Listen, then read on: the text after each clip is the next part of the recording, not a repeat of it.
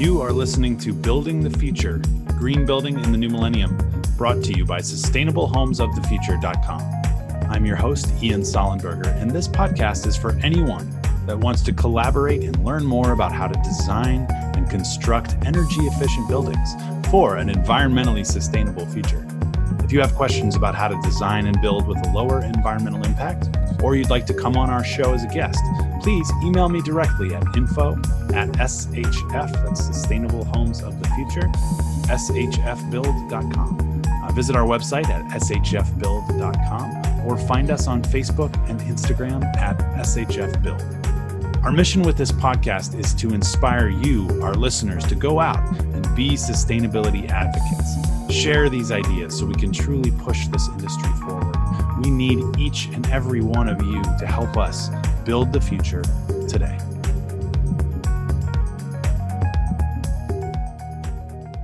Well, thank you everybody for joining us today. The Building the Future, Green Building in the New Millennium podcast.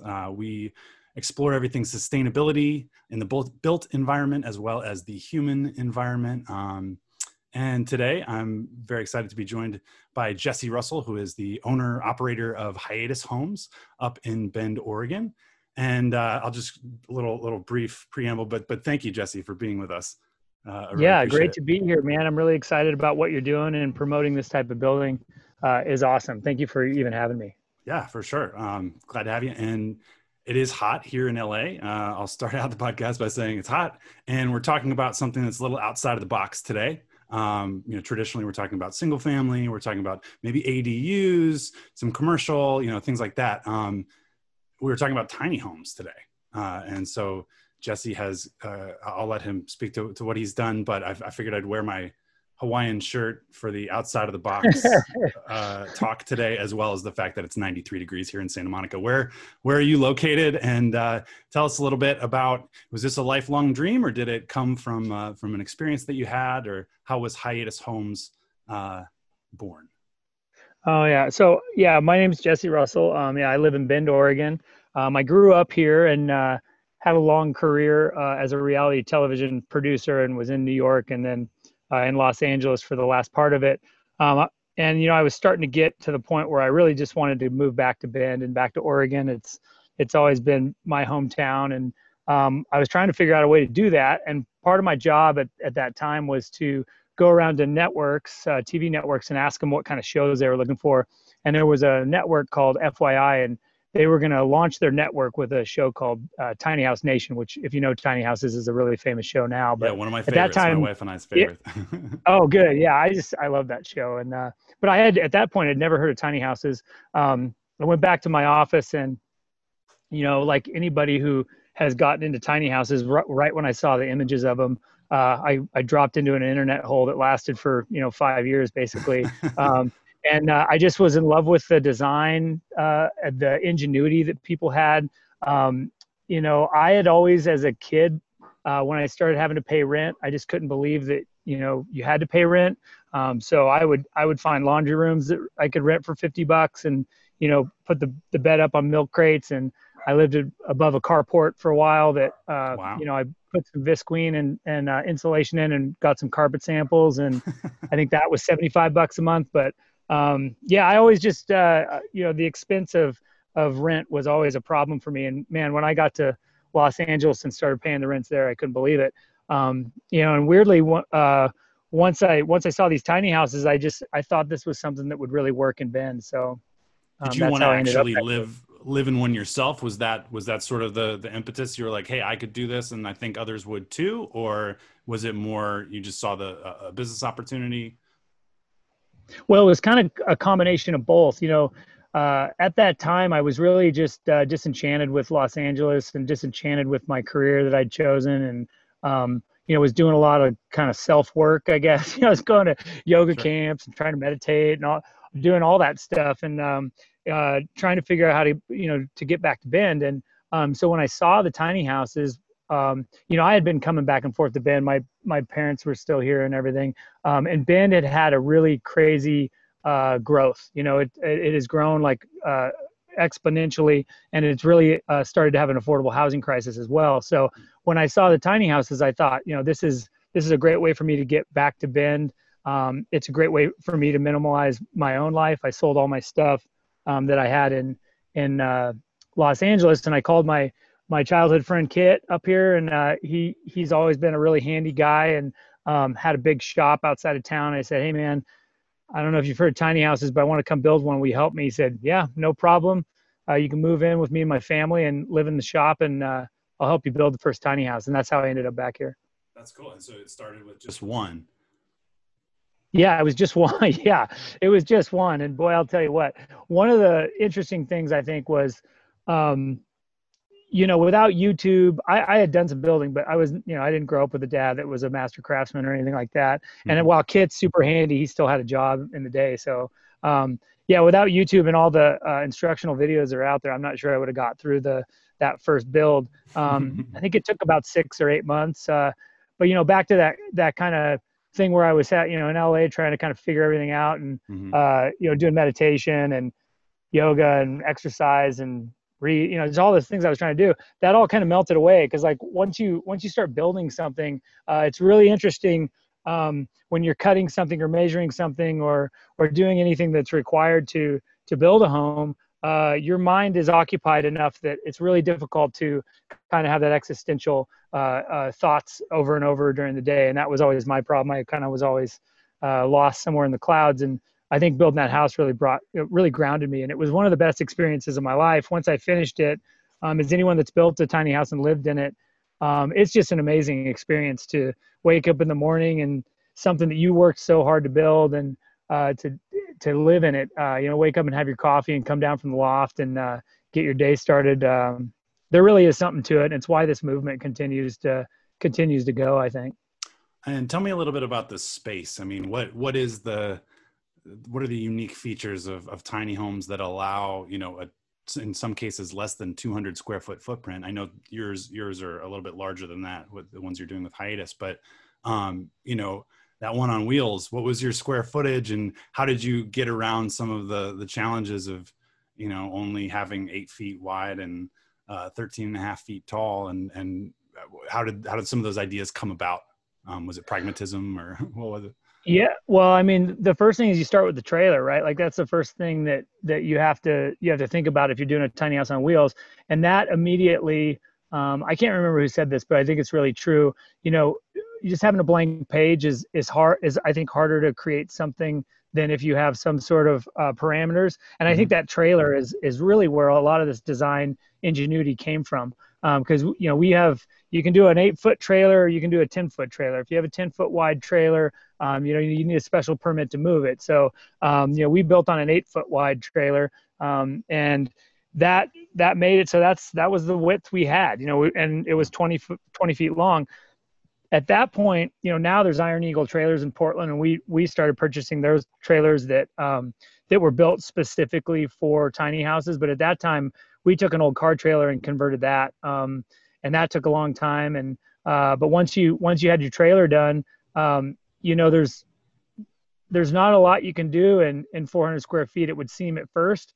But boy, there is. Once you start adding all the lofts and where you're going to put your bathroom versus your kitchen, and then does the door open up on the side? We did that to have a deck next to it. Nice. There really is a lot of options, and then the finishes come into it. But yeah, it was just a combination of kind of looking at a lot of other tiny houses, getting inspiration from that, and then picking and choosing the places we wanted to change, and what really just appealed to us, I guess.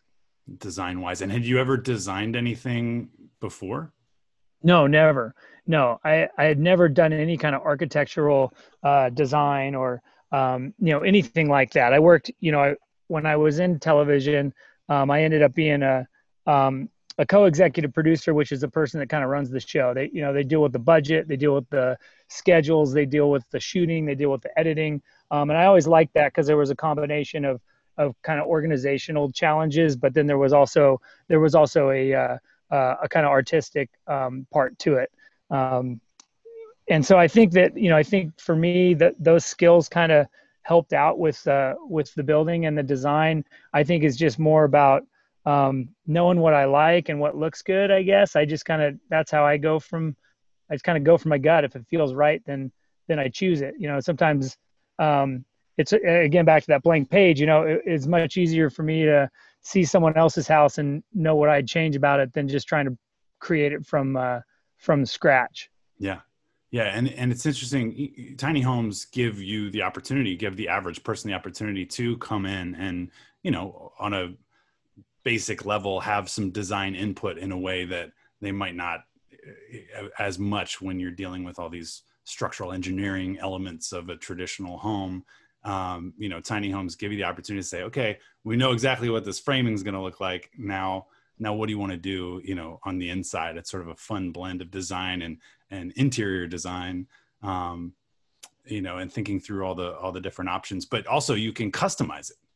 That's Yeah. the really fun part, to be able to customize a home to the point where everything's measured out and you're finding a place. If you're I play the cello, for instance, like if you're a cellist, you're okay, where am I going to put my cello? Yeah. Where's your cello go? Am I going to build a false floor I'm going to be able to put it down in the false floor? And how does that work? Right. What did you learn, in doing that? What were some of the big things you learned about sustainability and about how home functions? Maybe some things that you hadn't thought about before. Assuming, you said you lived all kinds of places, you poured concrete, you knew at least about insulation on the top of that carport. So, what was your level of understanding of how a home worked before, and how has that changed, and how has that changed you? Oh yeah. I mean, I think I understood kind of the basics that everyone understands. I mean, I know I understood a foundation, I understand a roof, but as far as like plumbing, electrical, how that all functions together, the envelope of a house and insulation is such an important thing that I think the average person doesn't really know about. And it's it's something that really, really affects the sustainability of everybody's home, and the effects of having to heat and supply water, and all of the utilities that come along with a larger home, or a home that isn't insulated very well. I started to learn about that. The other thing I started to learn about is that sustainability can be really, really expensive. It can also be illegal. We originally, I think the tiny house movement, one of the cool things about it is, cool and difficult things about it, especially the ones on wheels, is that there's no building official coming by to, make sure that you have done anything correct. So, right. People are really relying on, know-how that they maybe already have, or some advice from the internet, or maybe a person that knows how to do it. But a lot of the innovation kind of came from that, like, so we looked into the toilet, like how there's all these composting toilets, right? So we got a composting toilet, and that was the separate, I forget, I think separate 2000 or 9000, I can't even remember at this point. Yeah. Swedish design. It has a bucket that catches the stool, and then it diverts the urine. And when the urine is diverted, it's sterile, it's fine. You can, it becomes gray water, really. So what we did is we had our urine divert and all of our gray water divert out of the back of the house and into a flower bed, where we were growing flowers. And we just thought that was the coolest idea ever. Well, that's totally illegal. Like, having a composting toilet in Bend is not even, they don't even allow it. There's a great book out there. You have to treat your gray water, right, in certain ways. Yeah. If you're going to use it, even for plants. Even for plants, and, even composting human feces, like, you actually, if it's composted correctly, you can use it to grow vegetables. Other countries do this, all over the world. But there's a great book, Humanure, and if you read that book, I think the thing, my big takeaway was, Americans are really scared of their own shit. They don't want to see it, they don't want it to be around. So in the sustainability thing, it's not just about us having the technology to do it.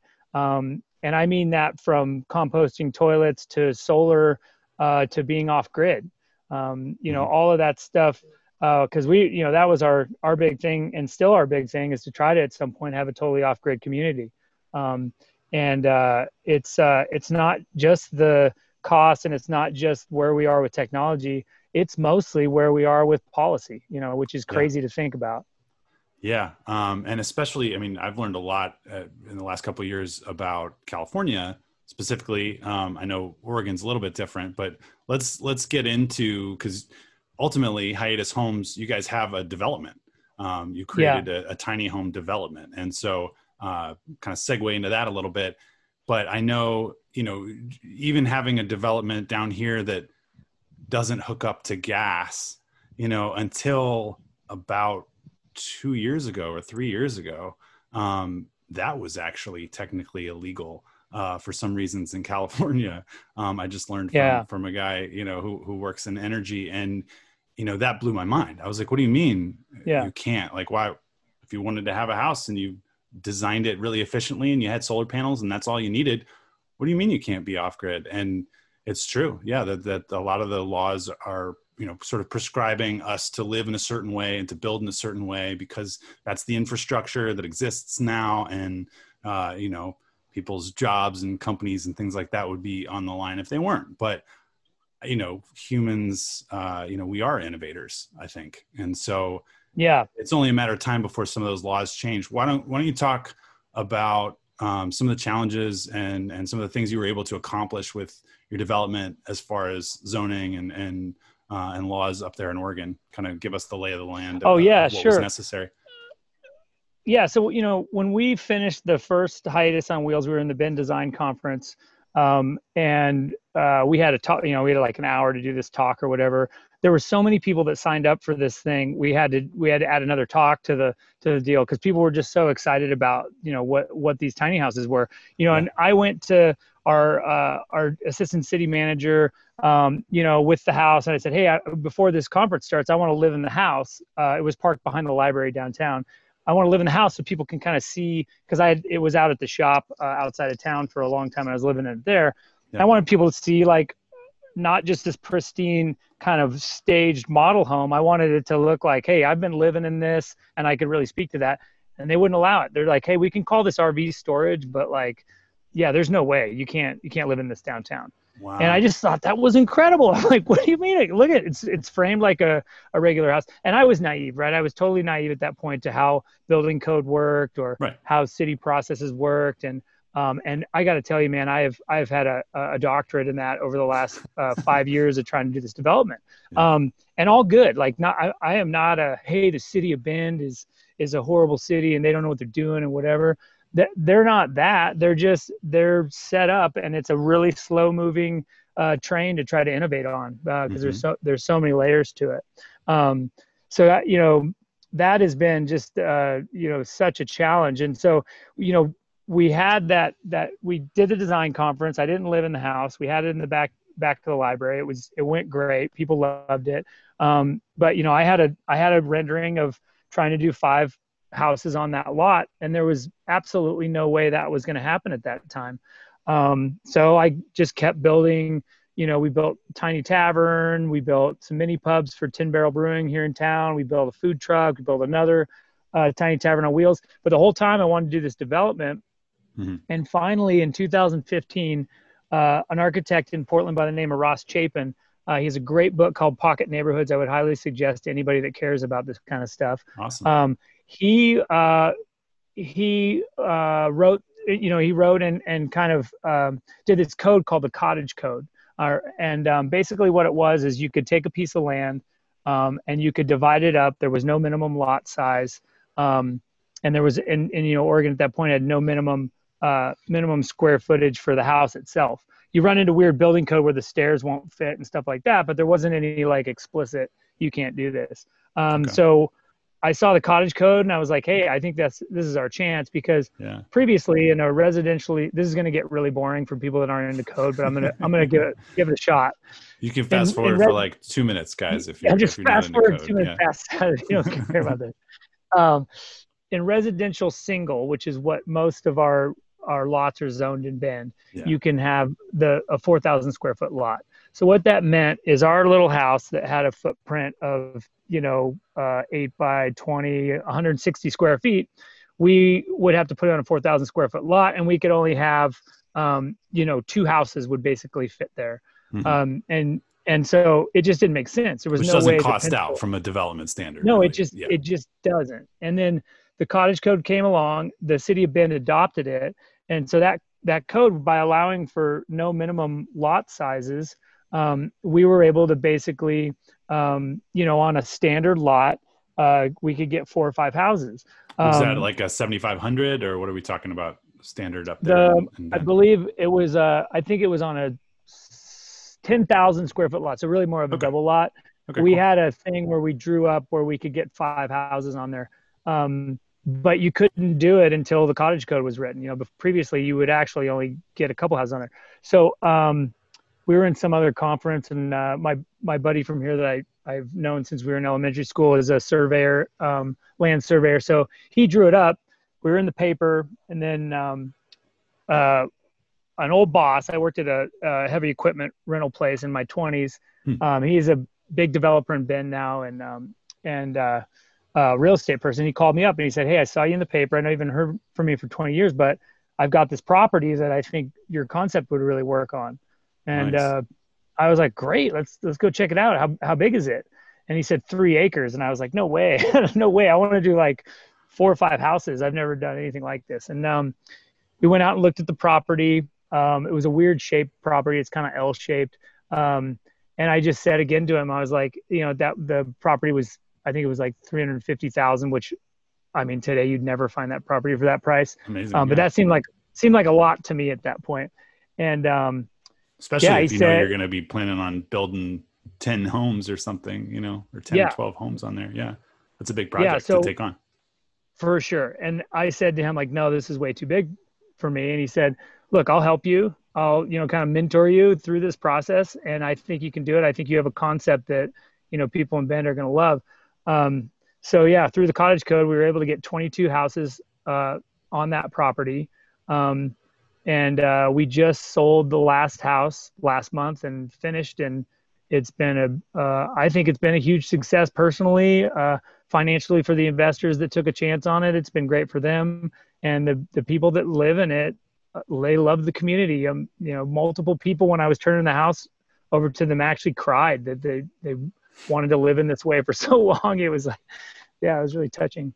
That's great. So, yeah. I mean, you and I have both watched, Tiny Home Nation. For anybody that hasn't, you'll cry at the end of pretty much every episode, because people really are, everybody, most of the people that are making that change in their life are doing it some kind of reason, something happened in their lives, some sort of transition, or they just felt stuck, and they want to move into a new environment, one that celebrates the outdoors, one that celebrates nature. So here's a little interesting. Well, we can go back to, some of the specifics about your development, but I'm curious, just theoretically, what would that look like? Or would that even, let's say LA or something like that, created a cottage code? Or I guess a better question is, are there places now that Oregon has the cottage code? Like, could you go into Portland and do a similar thing if you found the right lot in Portland? Or is that specific to just that region or just that municipality in I am not as up on the rest of Oregon or even the rest of the country on kind of what's happening with this. I'd be surprised if you wouldn't find that, it's happening everywhere. The housing crisis, the affordable housing crisis that's happening in Bend is happening nationally. It's happening even worse than in Bend in other places. Yeah. And it comes from a couple different things. One is, it's really, really difficult to develop property. It takes a really long time. It's super risky. And it takes, by taking a long time, there just isn't enough houses in the market for the demand. So, a lot of these municipalities are looking at this. So, we had a House Bill 2001 that passed recently, and I'm on the stakeholders group for the city that's, seeing how we're going to adopt that code. That code is basically saying, like, in residential single, you need to allow for multi-family. And I think we're going to see in our lifetimes, we're going to see zoning go away completely. And the state of California is doing that right now. And a lot of the individual municipalities are trying to figure out what that looks like, because every town's set up differently, every city's set up differently, and so it presents different challenges. It's hard to imagine sort of a blanket law for an entire state that when you're trying to specifically encourage density and things like that. But the cottage code is a really cool option because that's just saying, yes, you can. It's not saying we have to do this, or, you know, we have to convert all of this land or whatever. It's just opening the door for people to think outside the box a little bit. And I think, yeah, there's certainly applications I mean, here in Santa Monica, I don't think very many people know it, but there's basically a trailer park that's over by one of the underpasses. There used to be about 2 or 3 of them in Santa Monica, and over the past 10 or 15 years, they've sort of winnowed it down to just one. But I mean, clearly that is an option if you were allowed to do it, and if there was enough interest, which I certainly think there is. I mean, that's to allow somebody to buy their own home and be a homeowner in that way. That's the key that's too. The key, exactly. Yeah. Homeownership at a young age is it's been shown over and over, like what great effects that has for that single person and also the community they live in. You know, and what you run into, which we're running into Bend, is the land costs too, right? So your land costs are so high. You know, they have this thing in you know, land development, highest and best use. You know, so you look at a piece of land, and traditionally the way that it's analyzed is, you know, what's the highest and best use of this land? What is it zoned? You know, what's it going to cost, you know, to do duplexes here? Can I do apartments? Can I, you know, whatever, you know, and then that's put in a financial pro forma, and it spits out a number, and the developer looks at it and goes, you know, is that amount of money at the end of this 5 years, you know, is it worth doing this kind of thing? Right. And then, so when the land cost is super high, the only way to actually, because I'm a real believer in affordable by design housing. After trying to figure out how to make even one of our houses unaffordable with a capital A, meaning that there would be some sort of help from waiving building fees or whatever. You have to be a huge company and understand that it's a really difficult thing to do. So I believe affordable by design, and the way to do that is to make the house smaller. There are enough people in the U.S. who are really willing to reduce the amount of stuff they have and live in a smaller space. And because that is converging with this affordable housing problem, that's why I think this development was so successful, you know, and I think it can be repeated. So then the highest and best use becomes like, oh, well, I can fit comfortably a bunch of small houses on that land. Whereas I could only fit, you know, 4 2,500 square foot houses, the average house size in America. You know, maybe I can fit, you know, double that or triple that for small houses. And then people can, you know, more people will be able to afford that small house and start to have equity. And then, you know, once they have a family, maybe they use that equity to buy a larger house. I'm rambling. There we go. Sorry. No, that's great. So talk about some of the sustainability, you know, features. We talked about toilets and things like that, and, you know, gray water systems a little bit. What were you able to do then on the, you know, and the development, like when you're looking at 22 instead of 1, how does that scale change the way you look at creating a sustainable community, not just a single structure or a single home? Well, yeah. So the individual house, we were always really interested in sustainable building. You know, what does that word even mean? Really, at this point, everyone uses it all the time. But what for us, it was really just about thinking. It means thinking about things, right? Thinking like being intentional about what you're building. Really, at the end of the day.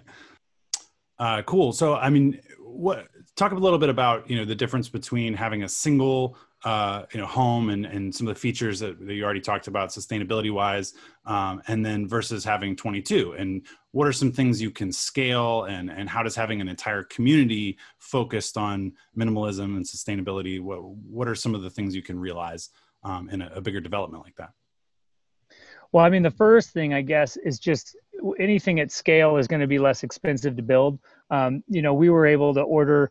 So one of the things we did really is each of our houses has the exact same finishes. It has this exact same siding. It has the exact same materials. You know, we did that because of simplicity. One, it's much more simple to build. Once the subcontractors have built a couple of them, they you know, we went from it taking Oh boy, geez, the first one I think took 7 months to build. And originally we were prefabricating them, and I was having someone else build them in Albany, Nathan at Tiny Smart House. Hmm. But we started the cost of that, and not Nathan's fault at all. The cost of that for delivering it on a truck and craning it onto the foundation, it just didn't make sense. And so that house took. I think it took 6 or 7 months to build. Yeah. By the time we were on our 10th house, it was 2.5 months to build the houses. Wow. So that's something that makes the labor cost comes down. And then the materials, we were able to find companies for tile or countertops or whatever it might be, and say, hey guys, we're going to do 22 houses. So we'd get good breaks, and so the finishes could be of a little bit better quality. Nice. Yeah, and then the other thing is, we have 2 community gardens that are there. People share that stuff, so that it's not like one person. Each person has a garden, but they can have access their community garden. Yeah, I'm just trying to think the other things that really having a bunch of them. Did you guys do solar or any like community rainwater collection or any Right. any water collection or water recycling on a community level at all? No, we didn't. And this gets into a couple different things. One is our lot was really skinny. We just didn't have the space really to do that. We do have some of the houses had individual solar on the roofs. The last house we did, we really worked at that one, and we're able to make it a zero energy house that it supplies more energy through the solar than it uses. Nice. So we're really proud of that, but that took a while for us to kind of figure that whole formula out. Sounds like you really perfected that process along the way. If it took you 7 months and then you ended up with the last one at a zero energy ready, like that's great. What a great learning curve to have done just in the time of one development. And the house has changed. I mean, it was hard when we changed stuff, because it would invariably screw up kind of whoever was doing that part would forget that we'd changed things and what have you. But yeah, by the time we got down to 15, I think the 15th house or something, we had done a lot of just some really small changes, some large changes that I think just made that space live really well. Design changes mainly, or materiality, or there was a lot. So one of the big design changes is once we the first 2 houses were prefabricated. So they were they were 14 feet wide, but they couldn't be over 13.9 to be able to come down the highway to be delivered from where Tiny Smart House was in Albany to Bend. So our loft bedroom was only 4.5 feet tall at the tallest point. Once we decided to site build them, the designer Christian and I looked at it and we're like, hey, I mean, the first thing we should do is make this at least 6 feet. So we made the loft larger. We also had a code change that happened at that point, a building code change. We were under, here we go again with code, but we were under fast forward time, guys. Fast forward. We were under this prefab code that would only allow for one loft. So the hiatus has a sleeping loft that's open to the rest of the area, but the bathroom had a loft above it that we were not allowed to have a ladder to. We weren't allowed to have a window in it. It had to be basically attic space because that code didn't allow for a second loft. Well, once we decided to site build them, we started to use Appendix Q. Appendix Q and doesn't have a restriction of lofts. So then that secondary loft, we were able to open up. We cut basically a big hole in the wall above the kitchen, so that loft is open to the rest of the space. We added a window, and we added a really cool ladder that kind of tucks back against the wall. And that added 100 and some square feet of space. We have a family of 4 that's living in one of these houses. They have awesome. 2 kids, and they seem to be doing pretty good. What is the final square footage of as you were changing it over time? It ends up being 598 square feet at the end of the day. And what's funny is even the code changed. Some of the code includes the lofts and some doesn't. So it's been funny that way. Like the same house can be assessed differently, but livable space at this point is 598 square feet. That's awesome. What's next for you guys? I mean, I'm curious, are you already talking to people about additional developments? Are you rethinking design at all? Are you like looking for the perfect Yeah, property, or just sort of waiting for the right opportunity to come along? yeah, you go. We just finished our new website. I think it was even yesterday or something. But if you Oh, go to fantastic. hiatushomes.com and check it out, you'll kind of see what we've kind of morphed into, and that's that we look at the Hiatus 600 square foot model as a studio. We've designed another model, which we call a 2-bedroom because it's a 2-bedroom, 2-bath. It's basically the Hiatus that's 2 stories. We added a bedroom below it, we added a bedroom behind it, and we added a garage for Cool. a total of 900 square feet with a 300 square foot garage. We were able to find some land. Actually, it's blocks away from my house, weirdly. We're doing 10 houses there for our 2-bedroom model. The model, we're platted now, or we will be hopefully tomorrow. We have the plat, which is the 10 lots, and we were able to already start the model home, which is in the rough end stage right now. Nice. Because it's never been for me about the trailer. I think the trailer is where a lot of the innovation came from. Mm-hmm. But it's really the larger picture to me is square footage. It's just people living in smaller homes. So we're really concentrating on having 3 types of kind of models that we do: the studio and the 2-bedroom that I mentioned. We also are in contract on a piece of land here in Bend that's zoned that we would be able to do micro apartments, which basically will be the Hiatus interior design, and there would be somewhere between 30 and 40 of those. That's very up in the air. It's very controversial. The city is right now. I've worked with the city to write the code that is being presented to the city council. There's a lot of opposition to the micro apartments. A lot of people are like, "Screw you! I don't want to have a dorm room next to my 3,000 square foot house." But I'm convinced that if we're doing affordable by design, being able to have that many units for people that are willing to live in that space is the future of that for sure. Yeah, that's cool.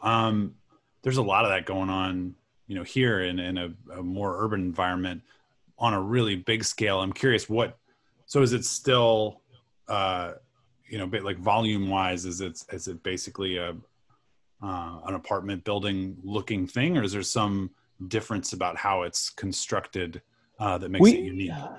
Yeah, I mean, we stepped back so it's 3 stories, and we basically stepped back each level so that you don't just have this, this 3-story, whatever, Block. however, yeah, block that's right in, because these are meant to try to go into and fit into Bend.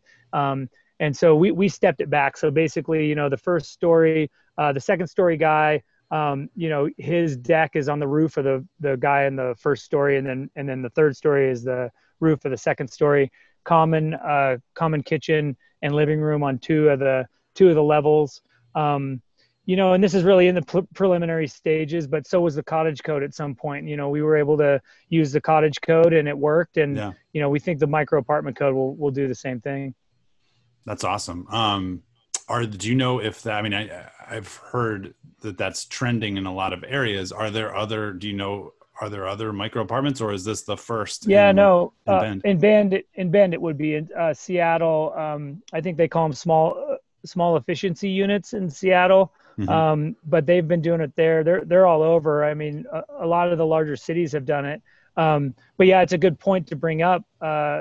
It has to be in scale with where Bend's at. We're 100,000 people. We're not, 2 million. So do we need to have a 9-story, 100 square foot apartments? I don't think so. Yeah. But sorry, we have a bunch of fires going on outside of town. I think that's a helicopter. Anyways. Oh man. Yeah. So I think that the 400 square foot footprint that the Hiatus will work really well as a micro apartment. I mean, it'll be a large micro apartment, but I think it'll work really well in Bend if we stay at that size. If we go too small, I don't think it's the right fit for this town. So I love what you guys are doing. The micro apartments is neat that you were taking that into consideration, like what is the proper size for the market here.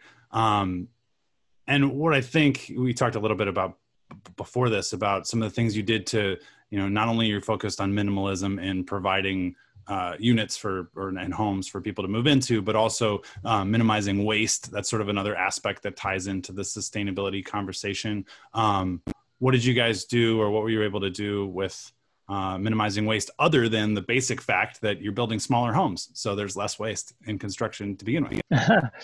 um, yeah, I don't remember the exact statistic, but construction waste makes up a huge portion of our landfills. And here in town, there's Phil Torchio, sorry. He used to work for me, helped me build the Tiny Tavern, but he saw this thing happening at one of our concert venues, where if in the recycling bin there's any trash, they can just throw all of the recycling away. And so this was happening. Like, he was seeing this, he took photos of it and stuff. They were just literally throwing all the recycling in the dumpster. So he started this company called Broomsman, and he built these really cool looking recycling containers. And at the concert, he would have his staff would be there. And when you went to throw something away, they were right there to say, nope, that goes there. Nope, that goes there.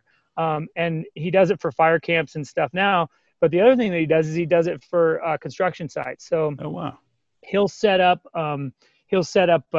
basically these big corrals, and a big portion of what you have there is wood, and you also have cardboard. Those are the two big things that you can recycle easily. And so he sets those corrals up. You just have to train your subs to make sure that they're throwing away what needs to be thrown away, and they're putting the cardboard and the wood where it needs to be. And then when his crew shows up, if the subs haven't done a good job of that, they finish it off, and then they take it to the landfill, put the stuff in the landfill that needs to be there, and then recycles the wood and the cardboard. So that's been a cool program. But that's one of the things we've been doing to try to eliminate waste. The other is just how you design your stuff and how you build your house. You really try to use dimensional lumber. You try not to have a bunch of scraps when you're done building. You want one, for just the cost of building. Lumber's so expensive these days, but also just for waste. Trying to really be conscious about not having a lot of scraps left over is also an important thing. So basically, you're using 12-foot boards, make a 12-foot wide structure, that sort of thing. Is that where we're going with that? Yeah, that's the idea. Nice. But yeah, overall, just minimalism. This is really the first time on the podcast we've talked specifically about minimalism, other than some interior design stuff. And I love how the idea itself is, a waste reducer, and an energy reducer. And, really that's, I guess, the theme of our little conversation today is just that if you look at how much space you actually need rather than what you think you need, or, because you have all this stuff and you got to have a basement for storage and whatever, like, how often do you really use any of those things? And how often do you say that you want to, be outside more and hike more and exercise more and all those things? And so the world's our oyster. And if my home's only a 400 square foot home, happens to be an apartment, but we like living here, and it keeps us from accumulating all that stuff. Can you, just, I guess if you had to sum up, going from LA, and you were already on this path with minimalism, you discussed at the beginning, but if you had to sum up sort of your journey, since being in LA to now, what's the thing that excites you most about maybe the next 5 years or the next 10 years, in development, in, society, and in people, really? Yeah, I mean, I think we're at a really weird time to be talking about any of this stuff, I guess, because of the virus, because of our rioting that's happening, because of our political situation. There's a lot of turmoil going on. Yeah. And I think that the minimalism thing is just a really interesting way to look at your life and how you function with the rest of the people around you, and to be able to really stop and kind of say, hey, what do I really need? Like, what is it that I really need to be happy, or to do the things that I like to do? It's everyone's rushing around. It's hard to stop and really ask yourself those questions sometimes. And, for me, I at one point had a chance to stop and do that, and I felt like I didn't need too much. And that's when I got to the tiny house on wheels. But then I met someone, and we had a baby, and now I have a family, and my garage is full of stuff too, and it's it's a constant battle. And Sure. I am absolutely not a person that preaches to people. I think it's got to work for a person. Not everyone is going to fit in a 400 square foot house, and that's okay. Yeah. But if we can have people at least think about it and look at it a little bit more, and see what they can reduce, I think that's helpful. I'm not asking everybody to live in a 400 square foot house, but do you need a 5,000 square foot house? Maybe not. I don't know. Well, and the reality of it is, if you're talking about existing building stock, there's plenty of big homes out there, right. for people to buy and move into, and that we're not in a shortage on that.